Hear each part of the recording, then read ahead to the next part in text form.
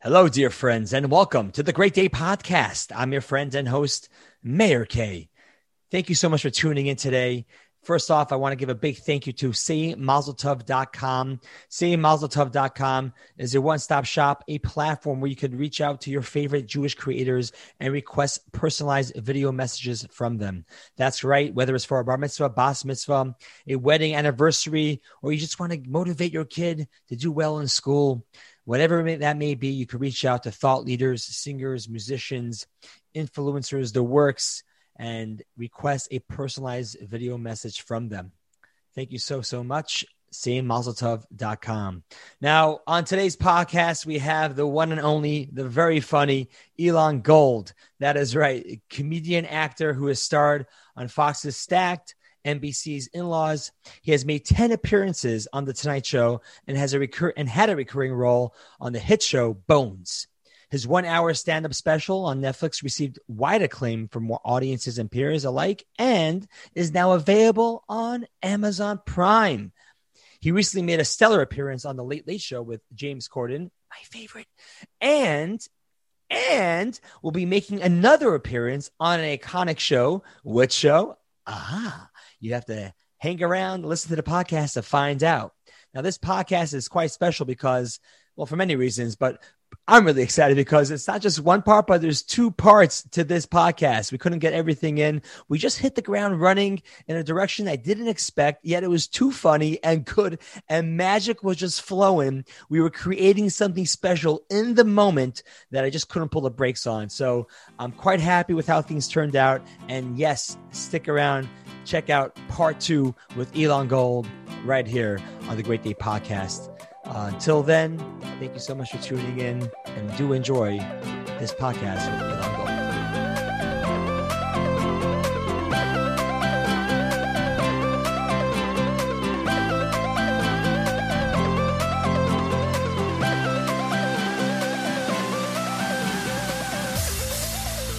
Why are you so handsome? I'm just a reflection. I have good genes. Are you a handsome person? Are you regarded as a handsome person? Yes. Yeah, I do get lots of compliments on my looks, which, I'm like, hello. There's a lot more to me than just my looks. But you're remarkably handsome. Oh, is this how you start off all your podcasts, Elon? No, I've never started off a podcast like this. I am just taken aback at how handsome you are, and I hope you're recording this because you are. I see, because this is the stuff that people really care about. It's weird because Elon, who seemingly heterosexual, married with 4 kids, but who knows, what's really in his heart. Well, I'll tell you what's in my heart. Mayor K is in my heart right now. No, I'm just noticing, like, you come on this. First of all, nobody looks good on Zoom. Especially me. I always say the camera loves me, and it does. The television camera, the film camera loves me. I look stunning on TV. Then I put like a FaceTime or an iPhone or iPad in front of me, and I'm like, who's this hideous human on the other? I don't know what's placement. You know how it is. It's placement. I've seen you on those IGTV, of those IG lives, and sometimes you just hold it a bit too low. You got to have it eye level or above. You're right, but I think that iPhones and iPads are anti-Semitic. I don't think that they want me to look good, even though, by the way, I just found out yesterday that Steve Wozniak, the co-founder of Apple, is sending my bits around, like my bit about parking, to his buddies and whatever, emailing them, which is so cool. It doesn't do me any good. But anyway, back to you, Mayor. You're so handsome. Thank you. So normally on Zoom, everyone is not handsome. Like no one's handsome on Zoom. You come on striking. And I'm like, wow. Why can't I look like that on Zoom? You can. All you have to do is invest in a $30 ring light, which is right now shining. I have a ring light. Yeah, you have. Should I use that? Yeah, put it on. Let's see how it looks. Okay, but have we started yet? We started. This is definitely going to the podcast. Oh, 100%. It has to. It's all me just gold. Showering you with accolades of your beauty. Have you met in person, Elon? I feel like we've If we ever did meet in person, I think we would have taken it to the next level. That's how handsome you are. I would have remembered part 2 of our meeting. Yeah. You're so strikingly handsome. Thank you. That I'm not sure that I'd be able to control myself around you. And why? And you should not have to, Elon. You should not have to. It's an open. Are you married, by the way? I'm not married. No. How old are you? 31. But this is not the Bucker. This is not your bit right now. This is my podcast. I'm always trying to set people up. No, you're not setting but anybody up right now. How is a 31-year-old? Let me get my ring light and see how that looks. Deal. How is a 31-year-old that looks as good as you, that's happening, that's got stuff going on, that's smart and funny? How is that not snatched up by everyone, by every Jewish mother out there that meets you and goes, you've got to meet my daughter? Is that what happened with you, Elon? I mean, did you get married early? I met my wife I was 15 years old. It was my Erev 16th birthday. Wow. And I met her at a Sweet 16, and I instantly fell madly in love with her. And after spending like 3-4 hours just talking to her, and I was trying to impress her by doing impressions and being funny and all that. That's my go-to, That was it. And I literally said to my friend Leon Lowenstein when she left, I said, I'm marrying that girl. Wow.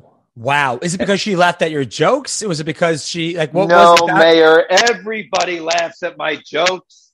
Of course they do. It had nothing to do with that. It was because I just fell in love with the things that you fall in love with a person, the personality and the looks. That's what happens. Did you feel like you didn't have to perform for her? Oh, no, the opposite.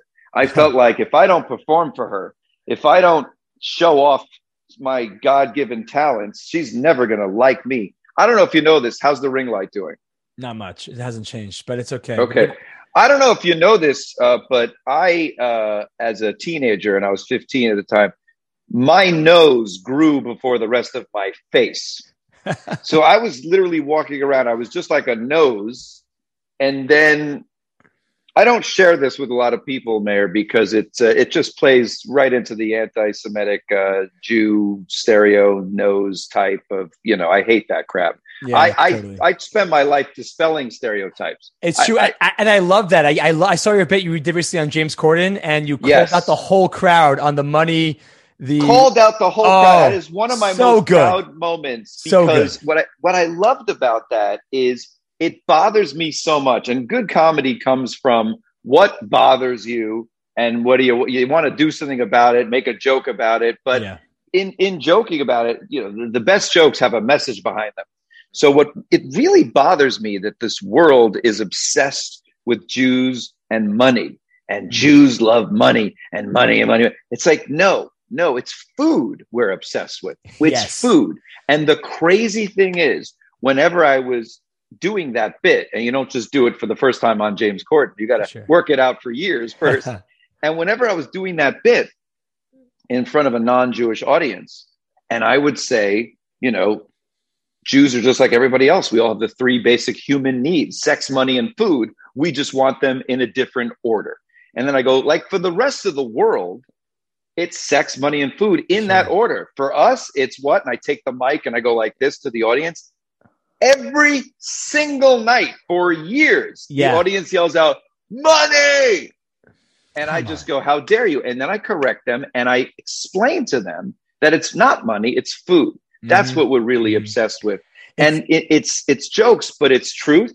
It dispels the stereotype. You shine a light on it. It's sort of what, I mean, I don't know if I wouldn't want to compare you to, and I don't know what you think about it, like what Sacha Baron Cohen does in a sense when he goes down, throw the Jews down the well, showing to light, teaching people, seeing that anti-Semitism does exist. So by the way, like anyone in comedy, we all admire and love Sacha Baron Cohen. Like, you're not going to find a comedian that goes, he's not that good. He's not funny. He's brilliant. What he does with Throw the Jews Down the Well, I love so much because he's on our side and he's exposing these haters that will just instantly sing along, Throw the Jews Down the Well. Right. So don't get mad, ADL and all these, guys, Foxman, how dare he? No, he's exposing bigotry in the funniest way with this crazy song. I actually had that conversation with LD. I don't mean to drop names already, but we're in LA. You know LD, right? You know LD, Larry David. Yeah. So the big LD, and listen, I may be doing a recurring role on the upcoming 11th season of Curb Your Enthusiasm. Get out! Wow! Congratulations! That's huge. I think the big question is, then why am I here on this podcast? Well, no, this is going to be tremendous.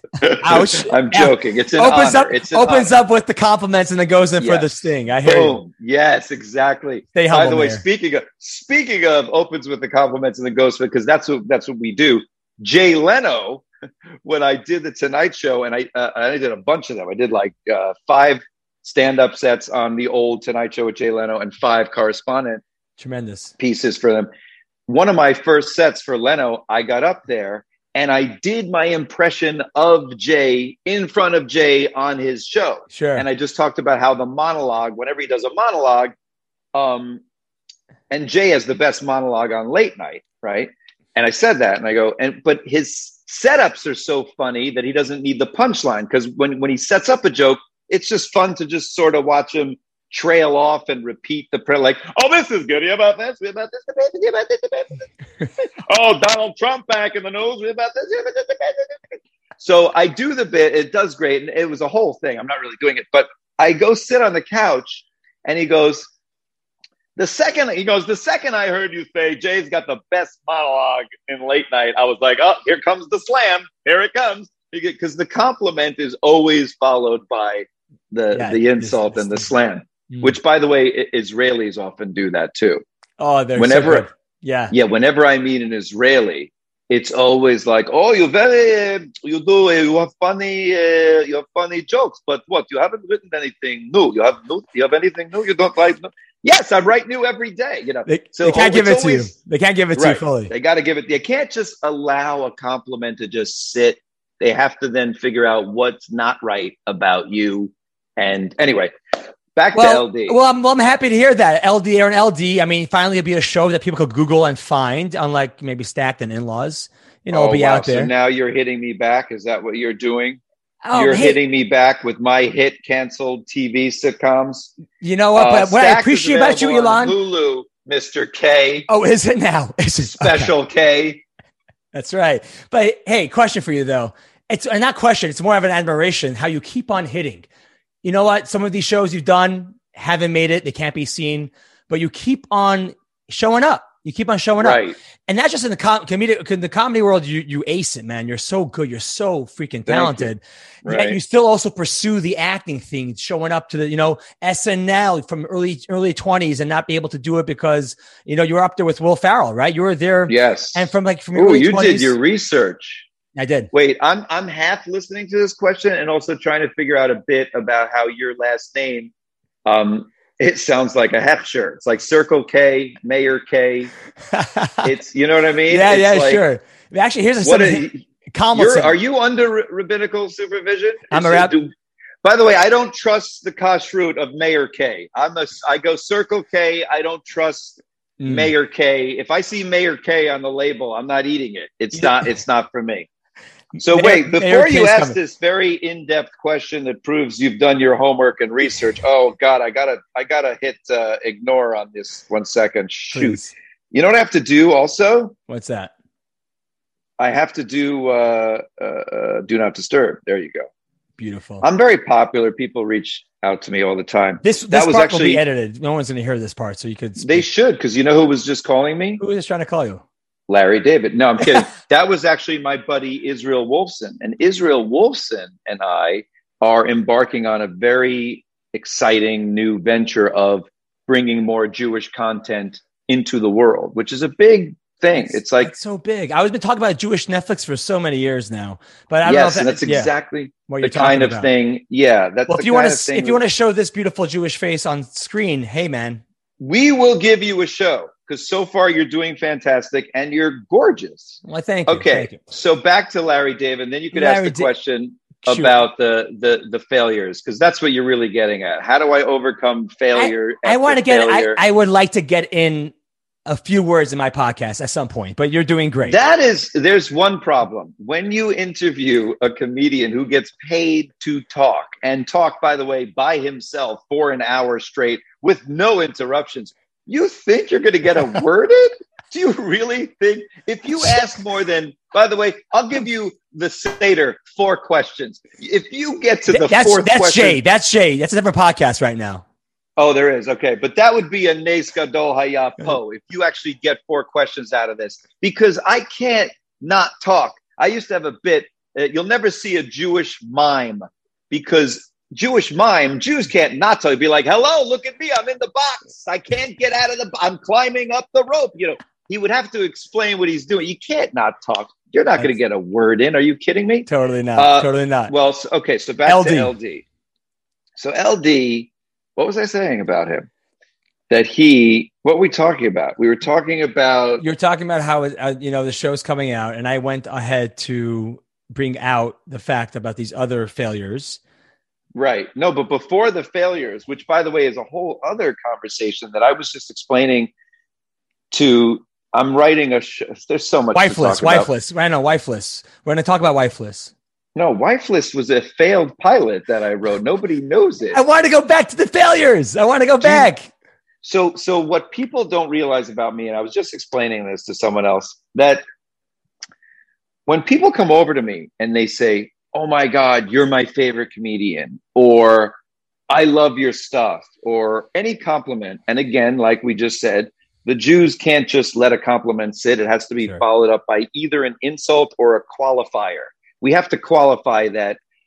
And they qualify it by saying, I know you get this all the time, or I'm sure you don't want to hear it, or my favorite, I don't want to get your head too big. That's the one that I really love, when they say, I don't want to, give you a big ego, but we love you. And I always stop them and I say, just so you know, my life is just full of daily rejection, minute to minute, hour by hour. Hollywood constantly rejecting me. Scripts, like you just mentioned, that aren't picked up. Auditions, screen testing, Saturday Night Live, screen testing with Will Ferrell, that you didn't get it, you're not getting it, it's not picked up, it's canceled. Yeah. That is my life. It is one rejection after another. Nothing will get my ego too big, too swell. There is and quite the opposite. What your compliment is doing right now is allowing me to not kill myself. Your compliment. Do you understand that what Hollywood does to a person is it just keeps beating them on the head, and it's like it's just so humiliating and debilitating. Is that a word? It is. And it's so it's upsetting and depressing. So when you come to me with a compliment, please just do it. It's not going to, give me a when I said you're the most handsome person I've ever seen in a Zoom, I didn't qualify. I didn't say, and I don't want you to get too full of yourself. I just enjoy it. Enjoy that you're a handsome guy. So my life is full of rejection. And yet people just see why do you keep doing it? How have you not get burnt out? Or it seems like you haven't been burnt out, but you're doing it 30 years later.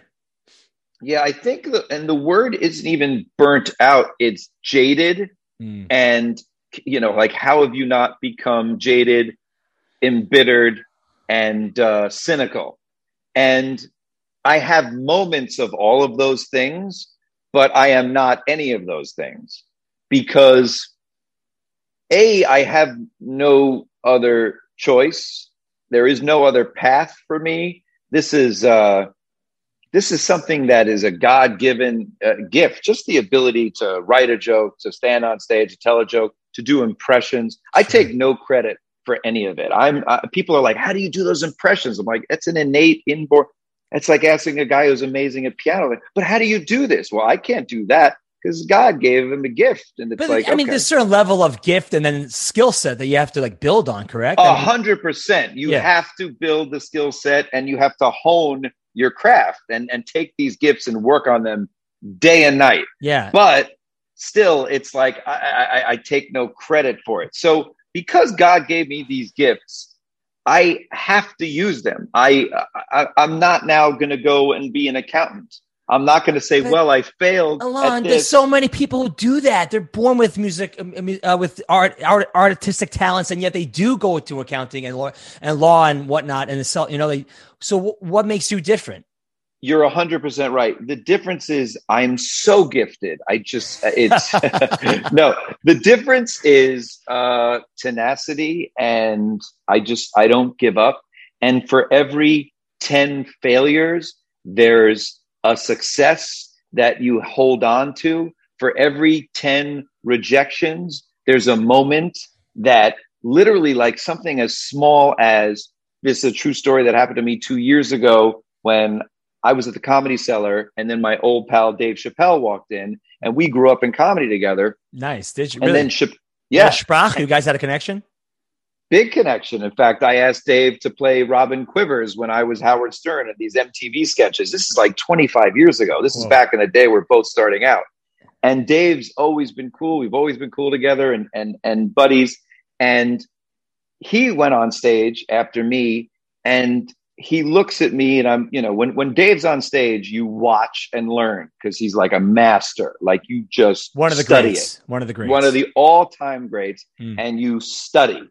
So you don't just go back upstairs and have hummus up at the Olive Tree Cafe, which is upstairs from the Cellar, because it's an Israeli-owned whatever place. It's the greatest club in the world, but it happens to be a like falafel place on top, and then on the bottom, perfect. It's the best comedy you'll ever find anywhere. And Rock and Seinfeld and all these guys are always there. So, sure.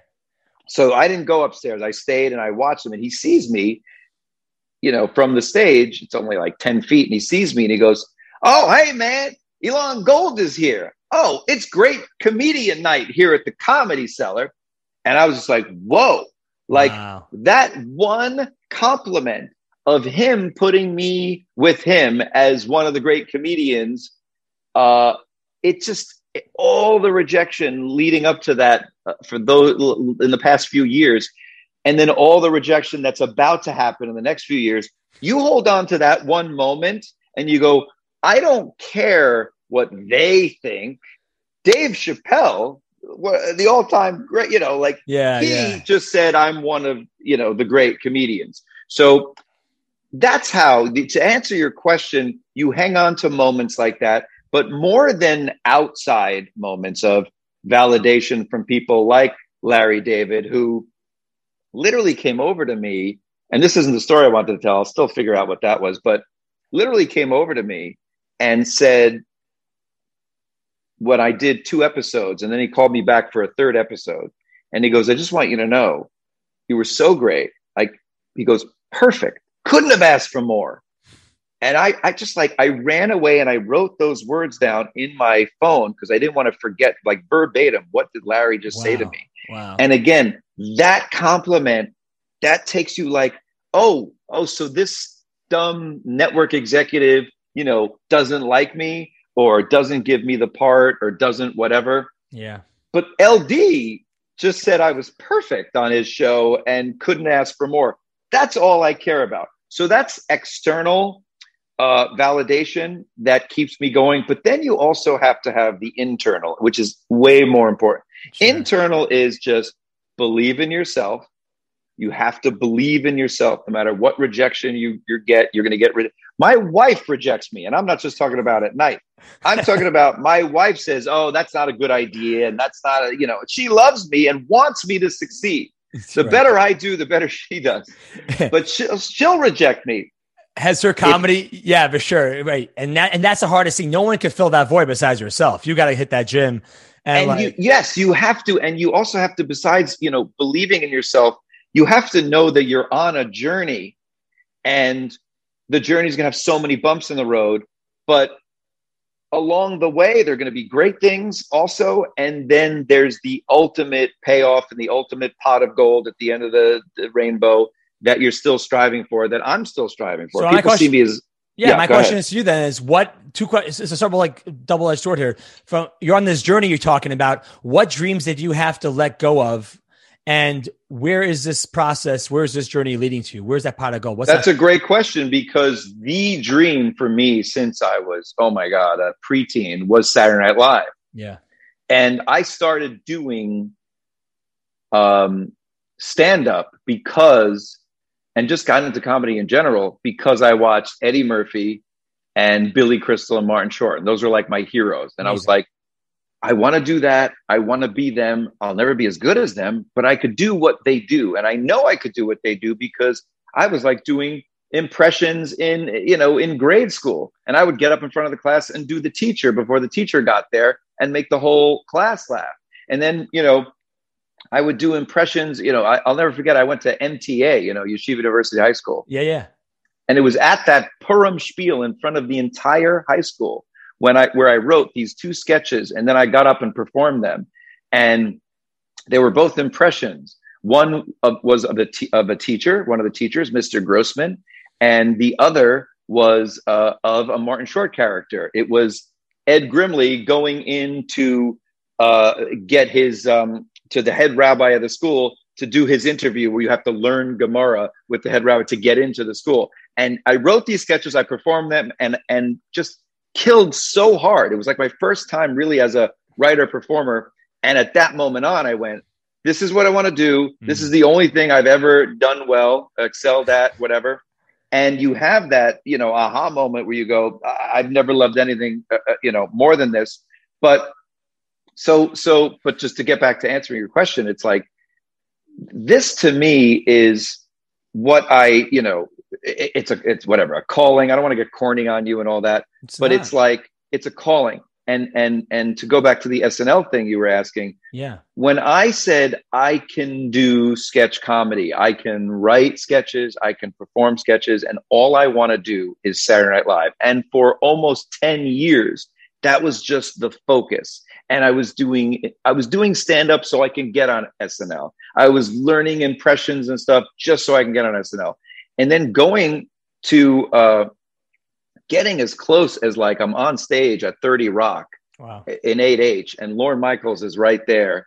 And everyone's there. I had no idea who Will Ferrell was at the time, and Jim Brewer and all these other guys that, I was in the final 10.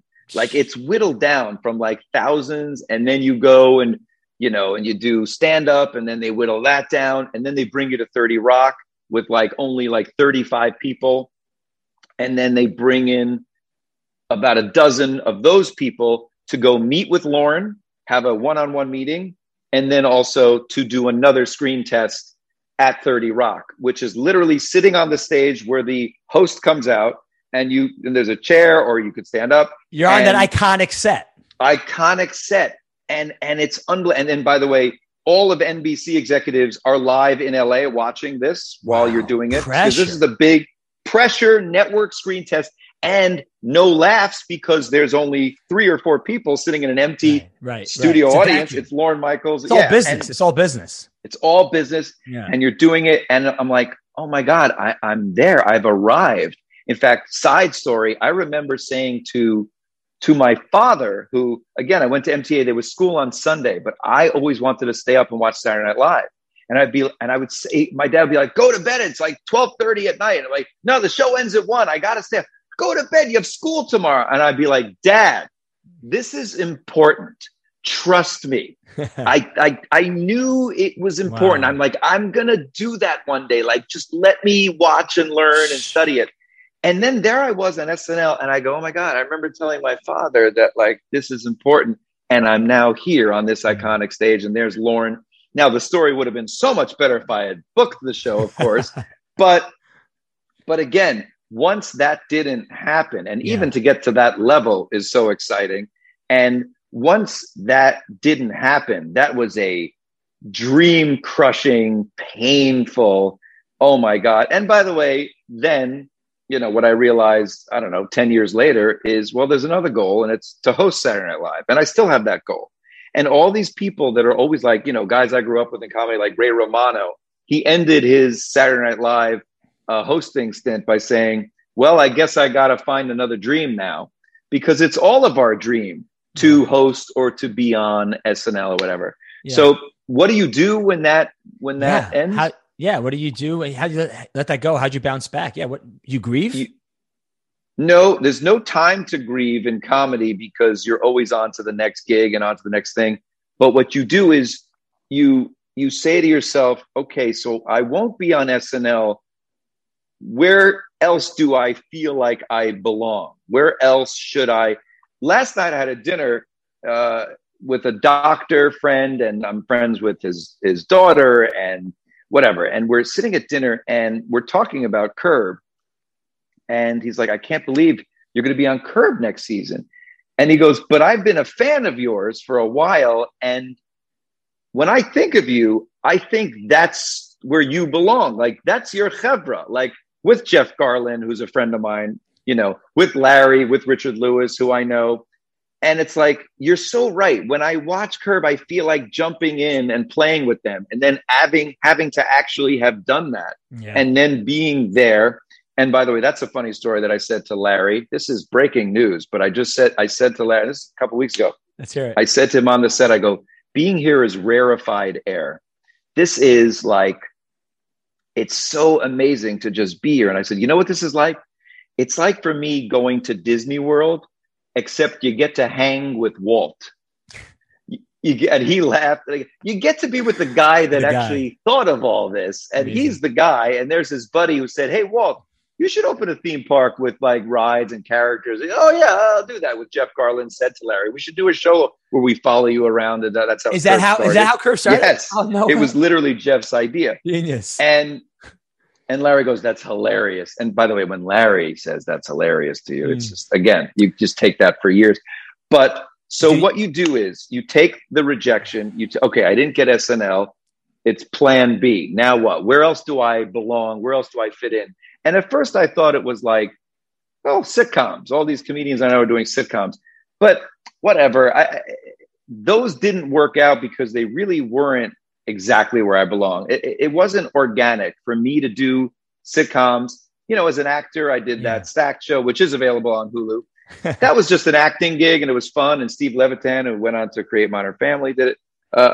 Ran that. 2 seasons, but like In-Laws, 2 shows away. 2 shows away, man. 2 shows away. I was 2 shows away. But In-Laws was something I developed and created, but it wasn't organic. It wasn't organic to who I am and what I really want to talk about, on stage. And comedians that have success in sitcoms, it's always an extension of their act. It's always, what are you talking about on stage? What's your persona? What do you care about? And then how does that translate into a 30-minute scripted single camera or multicam show? Yeah. And nothing really spoke to me or resonated. That was just another gig. And so that was plan B, and that didn't work out. Those sitcoms failed. And then I was on sketch shows. Like, okay, if I can't get on SNL, I was on the Dana Carvey show. I was on the show called She TV. I did a bunch of those all failed. And to me, it's like, well, you know what I also love more than anything else? It's stand-up. And at least stand-up, there is no failure if you're killing on stage, and then you get a James Corden set, and then you get a special on Netflix. And that's where ultimately the success, and you get these viral videos. And now when I have fans, people would say to me 10 years ago, I'm a fan of yours. I'd be like, from what? How do you, now I know, because your video, we've seen your viral video, we've seen the Christmas tree. Yeah. Does Jewish viral get you still excited? Does that satisfy you? Is it I made it mom? Is it like I made it mama moment like for you to? That's an excellent question also, because it does excite me, but there's a part of me that gets frustrated. That's like, I don't just want my people to appreciate the comedy and enjoy it. I want everyone to. But Chris Rock once said, you got to get your own people on board first. Then you go mainstream. Then you could branch out. And until you get your people, like Chris Rock was huge in the Black community. So was Kevin Hart, by the way. And then huge in the world.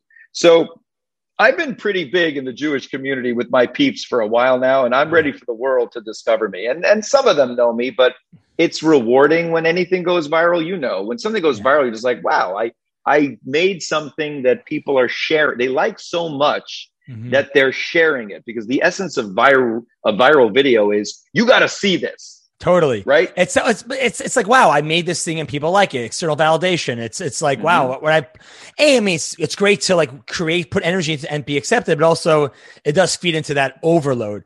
And I'm sure, like, I mean, so many questions to ask you, Elon, but like also, but like, you know what I realized, Mayor? We have to do a part 2 because Mayor was right. Mayor, first of all, will never cover everything. I've been working, like you said, for 30 years. So we can't do a mini series, but we should do a part 2. So Mayor said, let's do this. And I said, okay, I can do it at 4, but then I have a 5 o'clock. I'm actually doing for Aish. It's this panel on how to be observant and work in Hollywood, which is like not the most original panel. I've been on like 1,000 of them.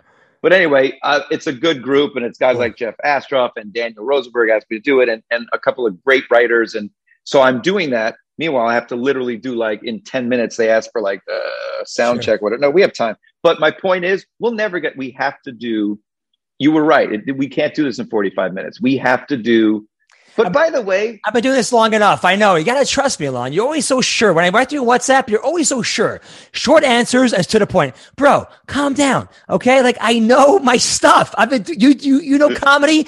I know certain things.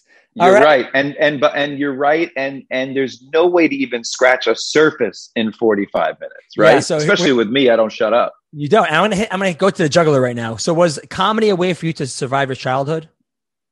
Not at all. Not even in the least bit. The perception of all comedians is that we're all tormented and troubled. But then there are comedians like the ones I mentioned, Billy Crystal and Martin Short. And these are guys who they had certain childhood traumas, like Billy lost his dad at a young age, whatever. But there are so many comedians that don't do comedy through pain. They do comedy because they love it. Jerry Seinfeld loves writing and telling jokes. Yeah. He doesn't, we're not so tormented and conflicted. Then there are amazing comedians like Pryor, and there's so many that do have that did it to just sort of, survive.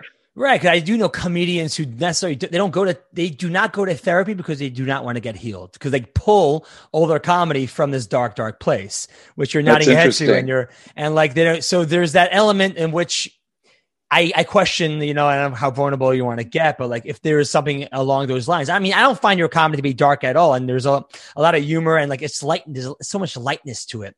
But I do wonder though, because I know for myself as a performer, I have these highs and lows. Very highs, very lows. I'm off. I go on stage. All my cylinders are shooting. I come off. I'm buzzing. It could be a bar mitzvah gig or it could be performing in front of thousands of people. Doesn't matter. So like yourself, I've seen your bits. I've been doing some research on this as well, besides the stuff that go Jewish viral. And they're amazing. They're so intuitive. Your brain is always on, right? You have that bit about the neck. Depending on, if you're in the Black community, the Hispanic community, the Jewish community. So good. So good. And anybody who wants to see it, go on YouTube. We'll have links to it. Point is that how do you turn off and how do you regulate the highs and lows of life when you're from performance? I mean, I must say it, I'm sure at home, you're not on as you are on stage. So how do you regulate life from being a performer, from being on and not? So everything is compartmentalized. And just to go back a question about like childhood, I think the only thing that may have propelled me a bit, if you want to get deep and psychological, is I am a middle child. So I grew up probably craving attention that all middle children feel ignored, and is a whole middle child syndrome thing. So there is that wanting to be loved and adored and attention seeking. So I think that if that satisfies you at all psychologically to any of the why are you doing stand-up, I would accept that as a valid answer. Would you? I'll take it. I mean, right. There's somebody listening. They're like, "Oh, come on, Mary, get deeper, dig deeper." No, but you just said that your comedy isn't deep and dark, and I agree with you. Yeah, I don't expose my soul in my comedy. I talk about things that I care about and hypocrisy and exposing bigotry and whatever. But it's not. I don't expose my soul because I'm not that deep or dark of a guy. Yeah. So I'm sorry I don't have a good answer. I would say deep. You are deep. I would say not dark. Though I have deep thoughts. It's like I'm not smart, but I have smart thoughts. I'm comedically smart. I have really smart observations about human behavior, about our people, about life. But I'm not smart. I'm a big dummy. Just ask my wife. But anyway, the point is, what's the process like? Yeah. What's the point? The process of what? The creative process. So you have that joke about the Christmas tree. You see a Christmas tree. Like take me through one of your, if you don't mind analyzing one of those jokes from beginning to end, from thought to like writing process to. Yeah. It's so funny because you just said when you see a Christmas tree, like I have this bit about squirrels on cocaine. I think squirrels are on cocaine because they can't focus for long periods of time and they're totally paranoid. And then I act out a squirrel, on Zoom, you would like this, but just Google, send a link to that too. That's also a bit that's on YouTube. Yeah. And I did that on my special that was on Netflix and now is on Amazon Prime. Nice. That was and by the way, then 3 years later, Sarah Silverman, who's also an old friend, and I love Sarah, did a little thing about maybe squirrels are on cocaine, something. And this happens all the time. Sarah is the last of the comedy thieves. She doesn't need me to steal jokes. And this just happened recently, a year ago when that Joker movie came out. And the parking bit, the other bit I did on Corden, is in the Joker movie. And my buddy Sam Morrell has this other version of the parking bit. And we've talked about it. It's one of those great minds think alike, or great comedy minds. Again, I don't have a great mind, but great comedy minds think alike. Russell Peters called me to apologize. He goes, my buddy just told me that your Russian backwards bit is yours and that you've been doing it for years. And I just started doing it. I just want you to know I didn't steal. I'm like, of course, I wouldn't think you stole. He goes, my girlfriend is Russian. And we're lying there in bed, and she's going, and I just say, are you talking backwards? So it's like a common observation. So I did a Hamas hummus bit on the Tonight Show, and then Sacha Baron Cohen did that famously in Bruno, Hamas hummus. But that's easy to make that connection. That doesn't take the greatest mind to make that connection. So the squirrels thing, I just side note, a real comedy nerd will go, Sarah Silverman does that bit. And it's like, by the way, people always, the more famous you are, they side with that person. Right. I bet Elon stole it from Sarah. So just for the record, you could look it up. I did it years before her, and she didn't steal it from me either. But Sarah's a big fan of the podcast, so she'll appreciate that. Oh, good. Yeah. And I'm a big fan of hers. And we started. I grew up in comedy with like so many great people now, from Chappelle to Sarah, Attell, Louis. I mean, my generation was just such a great generation. But anyway, not the greatest, but great. That bit of squirrels on cocaine, I'm literally sitting on a patio looking at a squirrel going, there's something wrong with it. He's on coke. He's a coked up squirrel. I've never seen anyone that paranoid looking over its shoulder. I'm like, he's a coked up squirrel. That's all it took.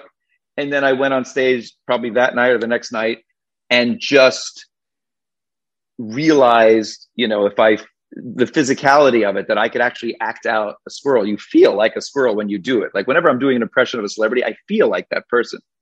And so that was it. And then you write it and work on it a little bit, and then it's a bit. Christmas Tree took a year.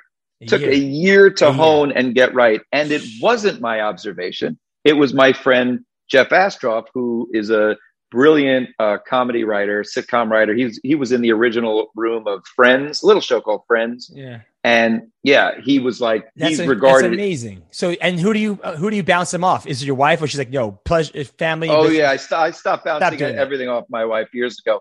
But no, she doesn't want to hear from me. No, but Jeff Astroff, who, and if you read anything about Friends, they always say he was the guy in the room. He was the best joke guy. He came over to me one day because he's a friend, and he goes, you should do something about, and by the way, when most people say you should do something about, they're usually terrible Not a great idea. Right. Mm-hmm. You should do something that literally so killer. It was like the worst. You're a comedy guy. Here's a joke. Yeah. People bouncing off jokes off you all day. And it's like, you should do something about airplanes. Right. It's like that bad. But anyway, he said, you should do a bit about if Jews had Christmas trees, how many rules we would have. And I said, that's brilliant. All right. And then I just started writing it, and I kept adding to it, removing stuff that wasn't working.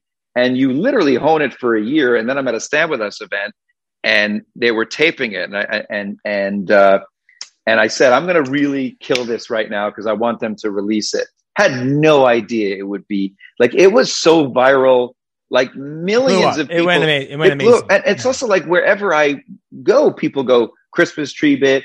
I get invited to like countries I've never been in, like Australia, because of one bit. It's like my one hit wonder. It's what an amazing world to live in right now. I mean, so I know we only got a couple of minutes left, and I want to squeeze this one in. So you just talked about Coke, squirrels, threw in some sex jokes, and it's like you go about being an observant Jew, not Orthodox. We'll talk about it in this part 2. But the point is that how do you keep that balance? How do you, and I'm sure, do you get hate from saying like, what do you mean? You're an observant guy, you're Jewish. How can you talk about certain topics like this? How do you reconcile with that and go about?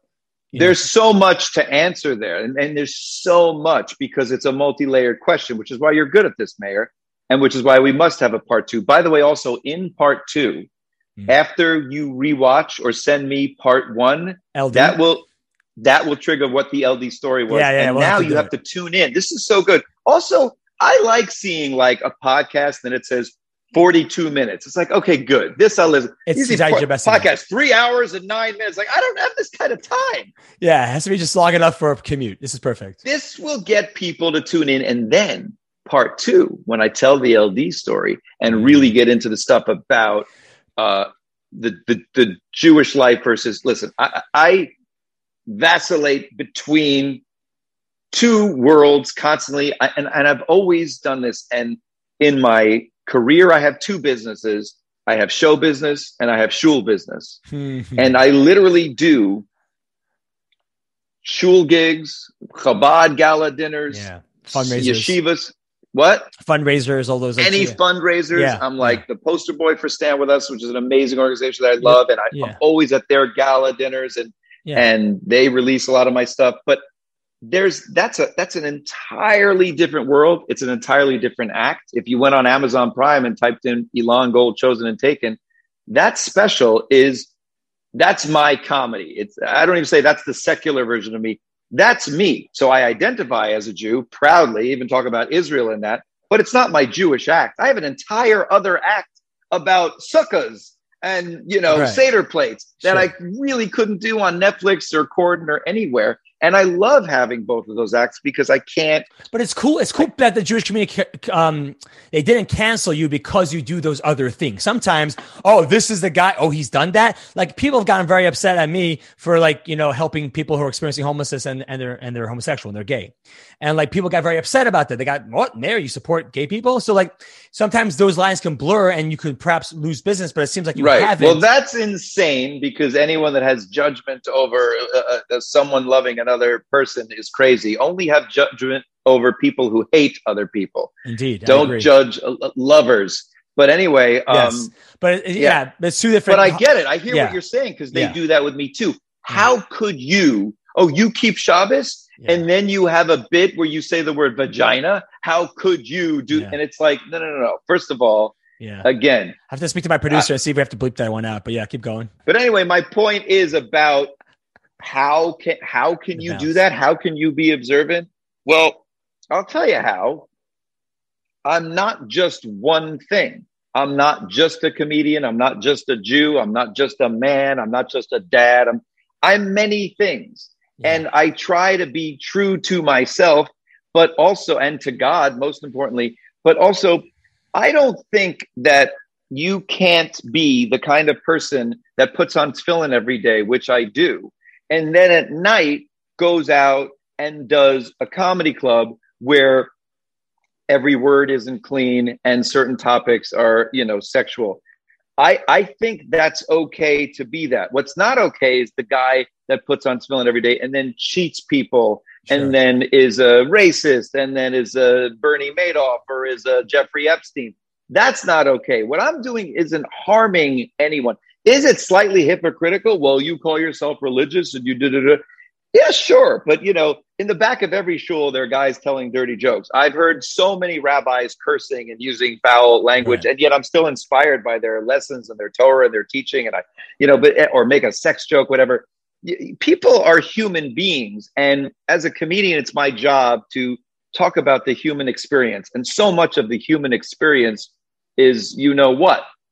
Vaginas, can we say? We can do it. We're going to keep it in. All right. To end it all off, I mean, Elon, you definitely built big of a career on the impressions. You want to kind of throw a couple names out and you'll, showcase that talent of yours? Yes, in part 2. Ooh, okay. Tune in. We did a tight 50. This is good. We Perfect. did a tight 50. We spent too much time on your good looks, which I noticed you didn't cut me off at any point. Well, we should get to the interview. You went, tell me more about how handsome I am. I did say that. I did not say that, but I did say that. And, it's nice to be complimented once in a while, other than my grandmother. So I appreciate that. You're a handsome man. You're a great interviewer. And I rarely give a part 2 because I'm a busy guy, But I like you, Mayor. I like what you do. I like your message and your work. And I love looking at you. Let's make it happen in person soon, eh? Fine, but let's first get on the books next week, and then you could release this now, and then we could tune in for episode 2.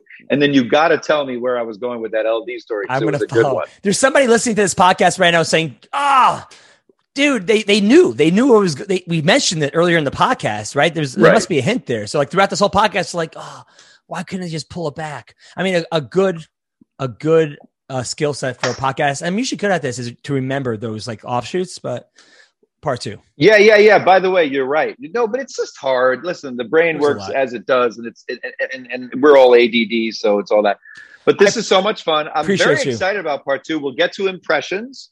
We'll get to more. We'll get to also about how I always, and this is such an interesting thing. I've always lived, I don't want to say a double life, but in different worlds. And the perfect example, and then we'll go, is like when I was in college at Boston University, I was also doing stand-up. So I was a student and I was a comedian.